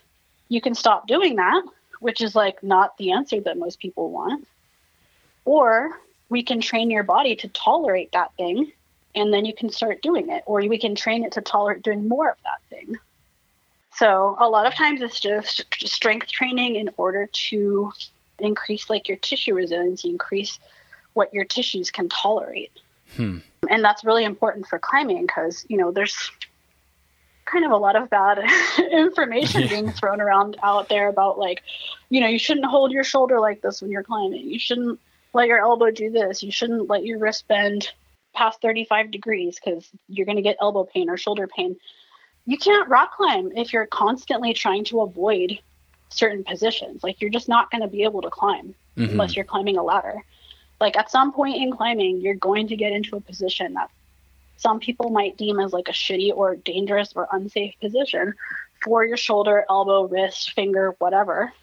And if we want to reduce our risk of injury, then we need to just make sure that our tissues can tolerate those positions. And strength training is one way to do that because it just trains our tissues to tolerate load in different positions. And that's what we need in order to reduce our risk. And I say reduce risk and not prevent injury because we can't always prevent every injury because it is multifactorial, but we can reduce our risk. Okay. I like that way of framing it. So you're really passionate about injury prevention or reducing injury risk, I guess I should say. I mean, it sounds like that's really what set you down this path with all this stuff. And I think this is a really great lead in because we haven't talked that much about rehab yet. I'm going to dig into some patron questions here, and this one I think is really relevant, and I'd love to hear your thoughts. So Adriel wants to know, he had a really bad A2 pulley injury about 3 years ago, and it sounds like he's just been rotating through injuries on all his fingers ever since, A2 pulleys and A4. And I kind of can relate to this because when I was a newer climber, I had the same thing. Like there's just always a sore finger, and it feels like you're playing whack-a-mole. Like you tape one until it's not sore anymore, and then a different one's sore, and you tape that one. So he wants to know, it sounds like he's managed to recover from those, but he keeps getting them. So his question is, what is a good way to try and avoid these chronic finger injuries? Yeah, so with finger injuries, a lot of times what I find is because a lot of them aren't like acute injuries, some of them are. Some of them are like with mine, like it popped dramatically when I tried to do a dyno. Or, someone's grabbing a cramp and their foot pops and it shock loads their finger. Like those things you can't really avoid. They happen. But I find a lot of times with finger injuries, especially chronic finger injuries, especially like what he's saying, where they kind of like take turns being injured, a lot of that has to do with controlling your training volume and training your fingers so that they can tolerate load. So a lot of times what happens when people get a finger injury is they get injured, they take time off to let the finger injury like recover. And in the process, they actually start getting deconditioned. So as soon as you're not using these structures, your body, you start getting deconditioned. And so resting is actually kind of like the worst advice when it comes to finger injuries, and a lot of injuries actually, because your body will start deconditioning, and then you get locked into this cycle where you rest, the pain goes down, you start to feel a little bit better, then you start climbing again, and your muscles can like quickly readapt to climbing, but your tendons and ligaments are not adapted to it anymore. And so you end up inadvertently ramping up too quickly and getting another injury. Mm-hmm. And so for a lot of these finger injuries, like there's kind of like a twofold answer to these. One of them is we need to get a handle on your training volume, because a lot of times it has to do with load management problems with people's climbing. Okay. And I find that the same thing happens in nutrition as happens in climbing training. A lot of people don't even know how much they're climbing. Like when someone comes to see me for rehab, especially a finger injury, like the first thing I'll ask them is like, how many days a week do you climb? How long are your sessions? How many climbs are you doing every session? How many attempts are you giving during each session? And what are the grades of the things you're climbing on, just so we get an idea. Most people cannot answer those questions. Yeah. Like they kind of know how many days a week they climb. They kind of know like how long their sessions generally are, but that's about it. Yeah. And I guarantee you, if you were weightlifting, you would know exactly how many reps you did, how many sets you did, how much weight you used. And we just don't do that in climbing. And part of it is because climbing is such a recreational sport that we don't think about it like that, you know, like keeping track of like what you're doing in your climbing session, just like nobody does that. So that's like the one on the one hand, we need to do that. And that's more of like the long-term solution. Okay. It's like we need to get a handle on your training volume and not only like make sure that it's appropriate for you, but make sure that we ramp you back into your climbing training in a way that your body can adapt to. Because otherwise you're going to get another finger injury. Mm-hmm. And the best way to control that is by tracking, because guessing and like going by feel doesn't work. Okay. So that's kind of the long-term solution that a lot of people don't think about when they have a finger injury. They want to know like, what rehab can I do? Or like, what exercises can I do? Or should I rest? So then there's like the rehab side, where rehab is not very different than training. I approach rehab the same way that I approach training. It's just that our entry point is going to be a little bit different. So if you have a finger injury, then we're going to start you on a hangboard program at probably a different level than we would if you came to me for training for performance. But it's the same concept. Like we're training your fingers to tolerate load. We're training your fingers to get stronger. And so if you come to me with a finger injury, we're going to find a way to load your finger. Whether that's with some kind of grip device. I like to use the tension block because it's really easy to just clip weight to that. There's a bunch of different grips available on that thing. So, you know, we can really target someone's rehab, but we can also go straight to the hangboard. And a lot of people are surprised they can hang body weight on a hangboard with a finger injury. And if they're able to tolerate that, then that's our starting point and we go from there. So for finger injuries, a lot of times I'm getting someone on a hangboard program, actually. Yeah. Yeah, so you would get Adriel on a hangboard. Yeah. Mm-hmm. And like the first session is just about finding like what he can tolerate, basically. Okay. Can you speak to that a little bit more? I've heard Esther Smith talk about this a little bit, and she talked about like finding your like familiar pain or familiar discomfort or something like that. Can you speak to what level of discomfort is to be expected and is maybe okay? Yeah. So like with any kind of rehab, you know, discomfort is sometimes part of the process. Not always, but a lot of times. And we want to make sure that with injuries, we're stressing them adequately. And so sometimes people will experience discomfort with that. And it's not necessarily a bad thing. For me, I'm always trying to identify people who are kind of pushers and people who are kind of avoiders. Okay. People who avoid pain need to be pushed a little bit. People who push into pain and push too far need to be held back a little bit. So sometimes in rehab, I'm trying to figure out who those people are because they might need a slightly different approach. Mm-hmm. But in general, some discomfort is expected and it's part of the process. So with rehab, we're really looking for the sweet spot. So if we don't do enough, if we don't stress the injury enough, or we don't do anything and we just rest, which is the mistake I made with my injury, my really catastrophic finger injury that we talked about in the beginning, I just rested. Then nothing's going to happen. Your body is not going to heal as much as we need it to for you to be hanging on your fingers for climbing. If we do too much, then yeah, we can aggravate it. If we really push it, we can make the injury worse, or we can just push ourselves to the point where it's just constantly inflamed. But in between, there's going to be this sweet spot where it's just enough stress to get your body to adapt and change, but not so much that we're inflaming things and irritating things and making it worse. So we're kind of looking for that. And it's going to be a range. So I always tell people like a little discomfort is okay, as long as you're not having more pain in the 24 to 48 hours after your hangboard session. Oh, okay. That's super helpful. And that's important because you can have some pain or you can have a small flare-up in symptoms directly after the hangboard session. And that might actually be okay. Interesting. Okay. As long as you kind of return to your baseline, whatever your baseline is, it doesn't necessarily mean totally pain-free if that's not how you started. But you should be returning to your baseline within like that 24, 48 hour window. And if that's happening, then we're probably hitting that sweet spot. Okay. So that's really important. But then you can't forget the bigger picture of getting a handle on your training, which is kind of like the next level where we're wanting to ramp people back into their climbing. If we're not controlling for that, then that's why people end up with like another finger injury. You know? Mm-hmm. So yeah, it's kind of like a two-part rehab process there. Okay. One thing I want to add from my own experience for Adriel or for other people listening, what did you call the people that are kind of overstoker with this stuff? Did you call them pushers? I just call them pushers. I don't know if there's like an official term. Just kind of I like it. I think I would self-identify as a pusher. And when I got my first real finger injury, I had a pretty bad pulley injury a few years ago. I was freaking out. I immediately read everything there was to read about finger injuries. I listened to everything there was.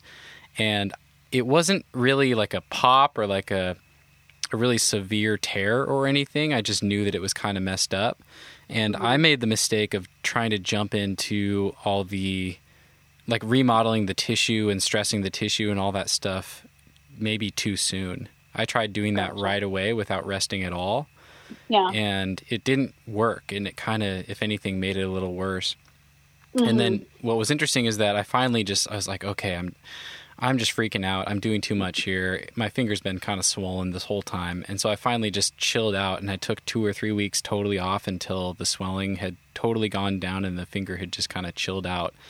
And then I did the exact same protocol again that I had tried before, and it worked flawlessly. It just got a little bit stronger, actually a lot stronger every single session. And I went from, I remember especially, I think I trained like pockets at first until I could hang with like 50 pounds added without pain. And then I started training my other grips, and I started out training full crimps, standing on a bathroom scale, taking off like half my body weight. And it was shocking how quickly it got all the way back up to being able to like crimp at body weight on a really tiny hold. You know, it was really impressive progress every single session. But for an acute injury, at least for me, taking that little bit of time off to let the injury kind of chill out was a really important piece of the puzzle.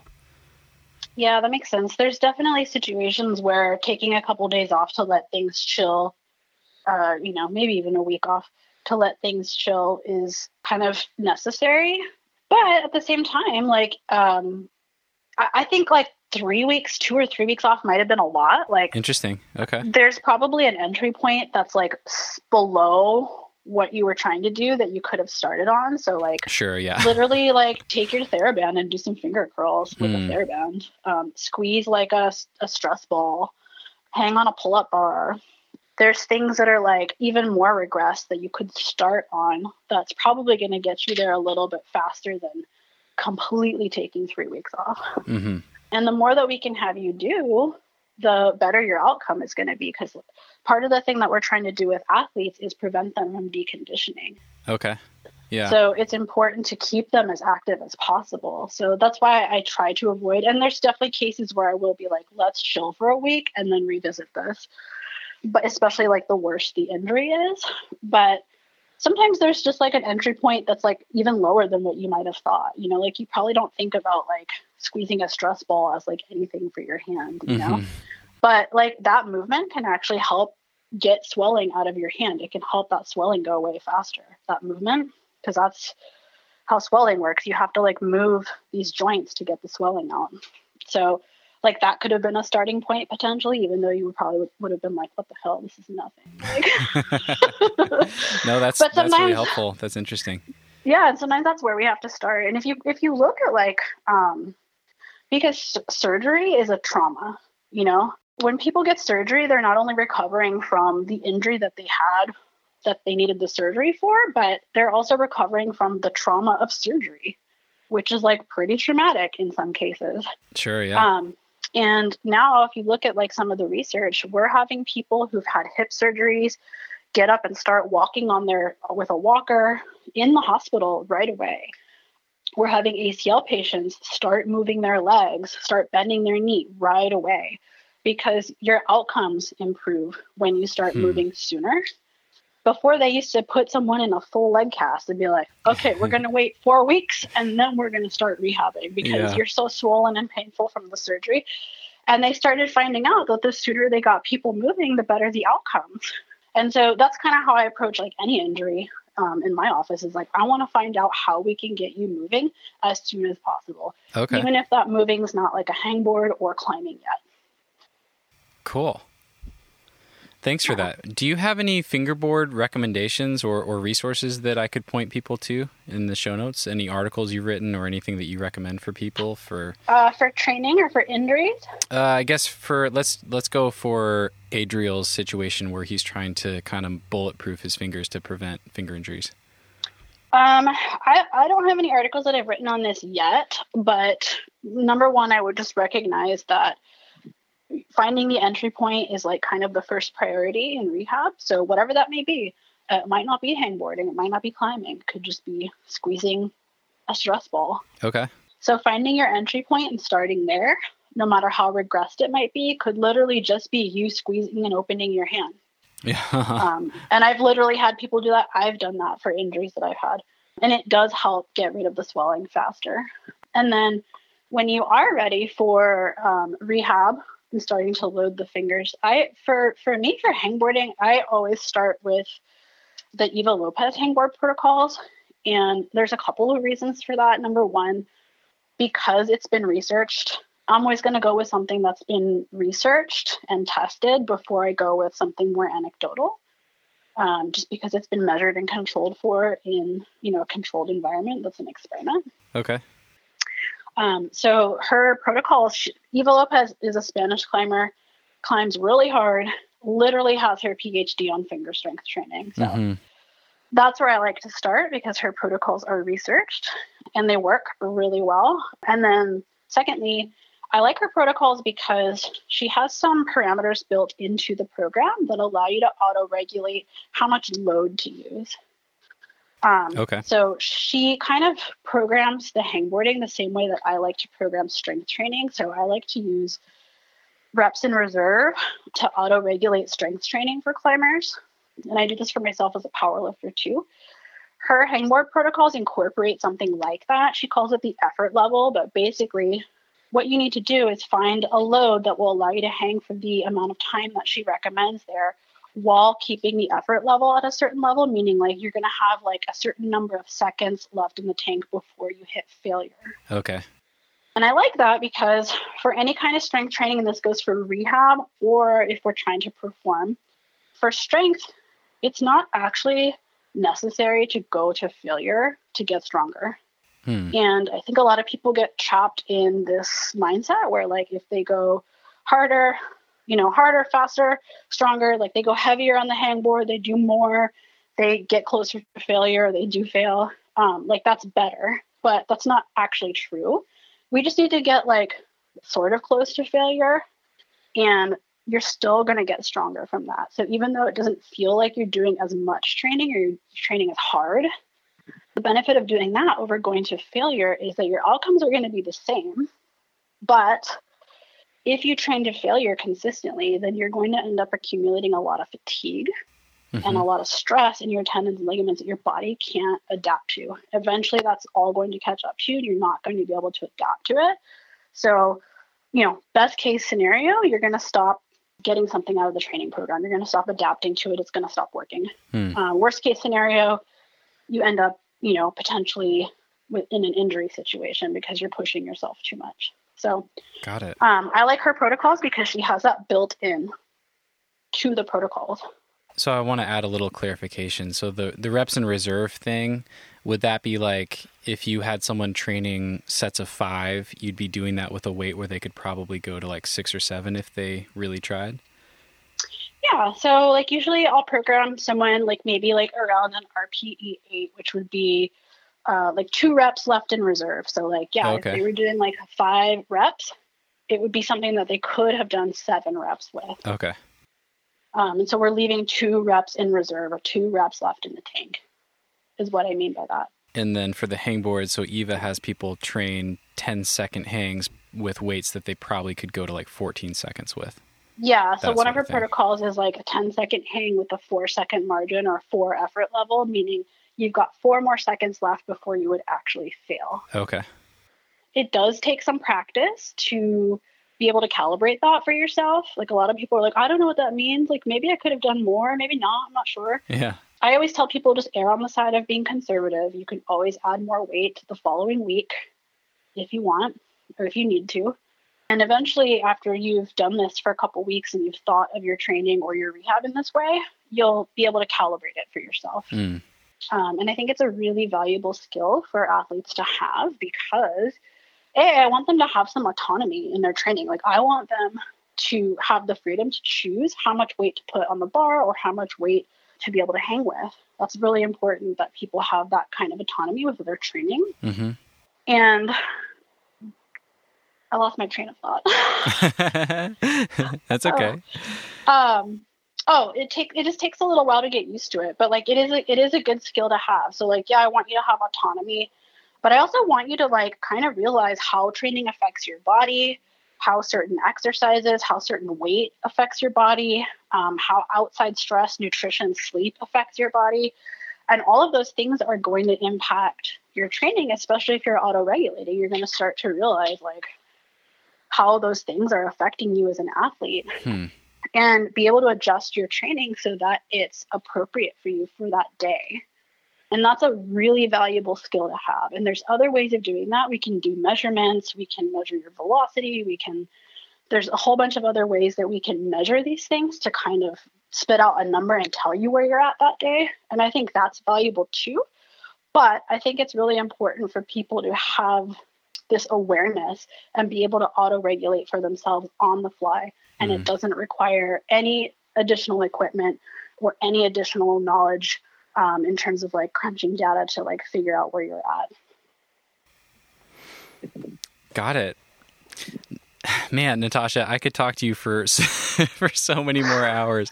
I want to respect your time. I think we should probably start wrapping up. But man, I have like a dozen questions bouncing around in my head. So maybe I'll have to have you back on or something. Yeah, I mean, I love talking about this stuff. Yeah. I'll go for hours. It's great. Okay, I have one more listener question. This is kind of a fun one. Do you have any climbing role models? Climbing role models? Or climbing heroes? That's the question? Yeah. Yeah, I mean, I guess like early on, my old climbing coach who helped teach me a lot about movement and his partner at the time, she was like a very good climber and like not only strong, but very like technically skilled, and also had like was very disciplined, could focus during training sessions, and I just got to kind of like watch them. So I learned a lot about movement from him. His name is Rob Mulligan. Okay. I also had another coach who helped me, Chad, who helped me with movement as well. But like he learned a lot from Rob too. So Rob Mulligan really influenced me in terms of movement. He's been a climber since the 70s. He's down in Southern California, climbing coach. He had a ballet background, and so did his partner at the time. Her name is Brandy Prophet. Okay. I think she's in New Mexico now. I don't really know. I haven't like talked to her in a really long time, so I don't really know what she's doing now. But like, I really got to kind of like watch their coaching relationship and like learn a lot of movement from Rob, and just kind of watch how disciplined and like skilled and strong Brandy was. And like that really influenced me. Like it made me want to become a better climber. It made me want to learn how to move better. It made me want to become stronger. So I really looked up to her and him a lot, like early on. Mm-hmm.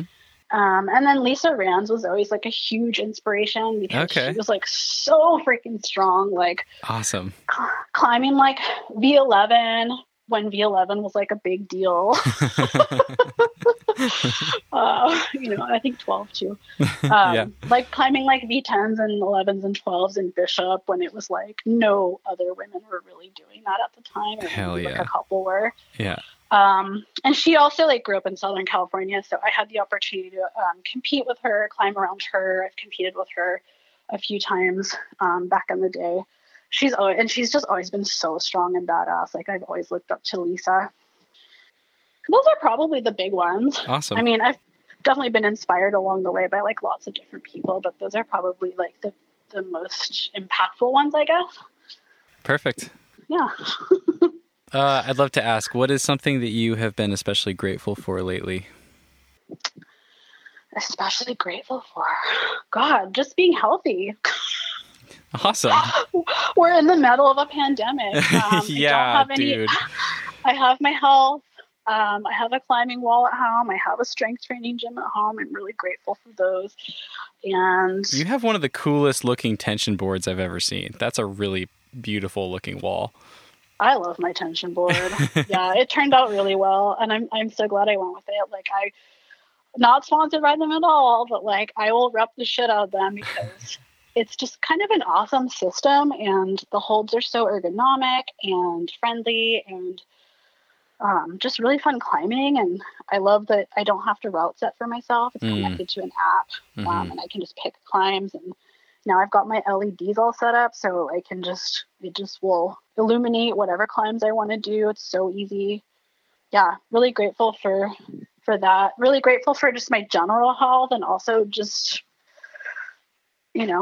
for being injury free right now. It's great. Yeah, awesome. Where can people find you and connect with you? Probably the best place to find me is on Instagram. You can find me at Natasha Barnes on Instagram. It's the best place to hit me. They can also reach out through my website, natashabarnesrehab.com. I have a contact form on there if anyone wants to ask any questions or get a consult or talk about training. Okay. That's also linked in my Instagram. Okay. I'll link to those things in the show notes too. Oh, cool. Yeah, I'm on Facebook, but I'm not really like that on it. So okay. Good luck reaching me on Facebook. That's just the way Facebook is going, I think, these days. Yeah. Are you taking any online clients right now? If people want to work with you? I am, yeah. Mm-hmm. Okay. Yeah. Cool. And I am curious, tell me about your foundational strength training for climbing program. Oh, I'm so glad you asked. Yeah, that's something I've been wanting to create for a really long time. That's basically like the foundational program that I will have athletes do when they come to me wanting to train or wanting to work on just general strength for climbing. Okay. So it's like my signature program. It's an auto-regulated program, so you'll learn how to use RPE. And I have a lot of resources like video links and stuff on there where people can learn how to do the barbell movements and lots of explanation and photos and diagrams of positions and techniques so people can learn how to do them like safely and effectively. And you can also substitute with kettlebells or dumbbells if you want to. Awesome. Yeah. Cool. Is that like a PDF thing, or is that, what's the format of that? Is that a book, and is that like something people can purchase? How does that work? Yeah, people can purchase that on my website. It's a PDF. Okay. If you purchase it, you'll get a link for an instant download. And then the PDF, you can like click on links to videos and stuff like that. Okay. And then there's also like a program included in that PDF, which is at the end of the PDF after you've learned like all the movements and how to use RPE and all of that. Okay. Awesome. Yeah. I have one last question for you, Natasha. Sure. You always have the coolest hair. As long as I can remember, from that first video that I saw of park life, you guys bouldering in Yosemite, and seeing pictures of you over the years, you always have a really cool and unique hairstyle. I can tell that you care about style and think about your hairstyle. So I'm curious, what is the name of your current hairstyle? What do you call that? I call it a power mullet. A power mullet. I love it. That's fantastic. Yeah. Can you describe it for people? I'll add some pictures to the show notes, but... Well, business in the front, party in the back. Yeah. But it's a power mullet, so it's a little different than like, a trashy mullet.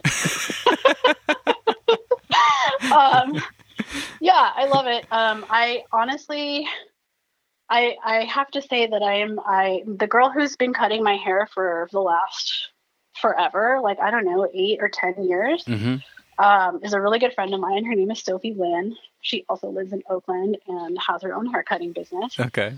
I'm really just her canvas.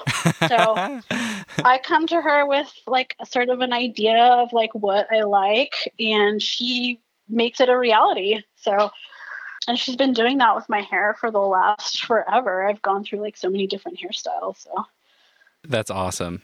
Do you have ideas for the next hairstyle, or is the power mullet here to stay for a while? Yeah, shout out to Sophie. The power mullet is here to stay for a while. Okay. I'm digging it, and I'm like working really hard to grow my hair out, which grows really slow. Probably because I flat iron it all the time, but yeah, I'll have this hairstyle for a while probably. Nice. Okay, I'll find some Instagram photos and link to those in the show notes so people can see the power mullet. Well, Natasha, thank you so much for your time. This has been super interesting, and I'd love to hear if people have questions, and yeah, I'd love to stay in touch and maybe have you back on sometime. Yeah, thanks for having me on, Steven. It's been really fun to talk, and I'm always down to talk about all of this stuff. So I can tell you love it. It's really fun talking to you about it. I can tell you just get excited, and yeah, I think we could do this for hours. So it's been a really good time. Yeah. Good luck training tonight. Thank you. Yeah. Hope you feel strong. Hope it goes well. It will. It probably will. Nice. I just had 2 days off, so. Okay. Awesome. I look forward to talking to you soon. Sounds good. All right. Take care. Okay. Bye-bye.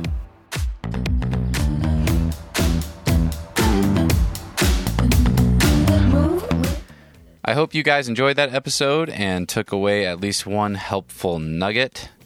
If you'd like to have your question asked on the show, head over to thenuggetclimbing.com and click on the Support the Podcast button at the top, and you'll find the option to become a patron for as little as $1 per month.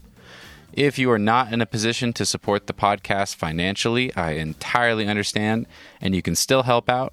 Spread the word, share your favorite episodes with your friends, leave a rating on Apple Podcasts. However you want to do it, it all helps, and I really appreciate all of it. Thank you guys for listening. Stay strong. We'll see you next time. You gotta prove it.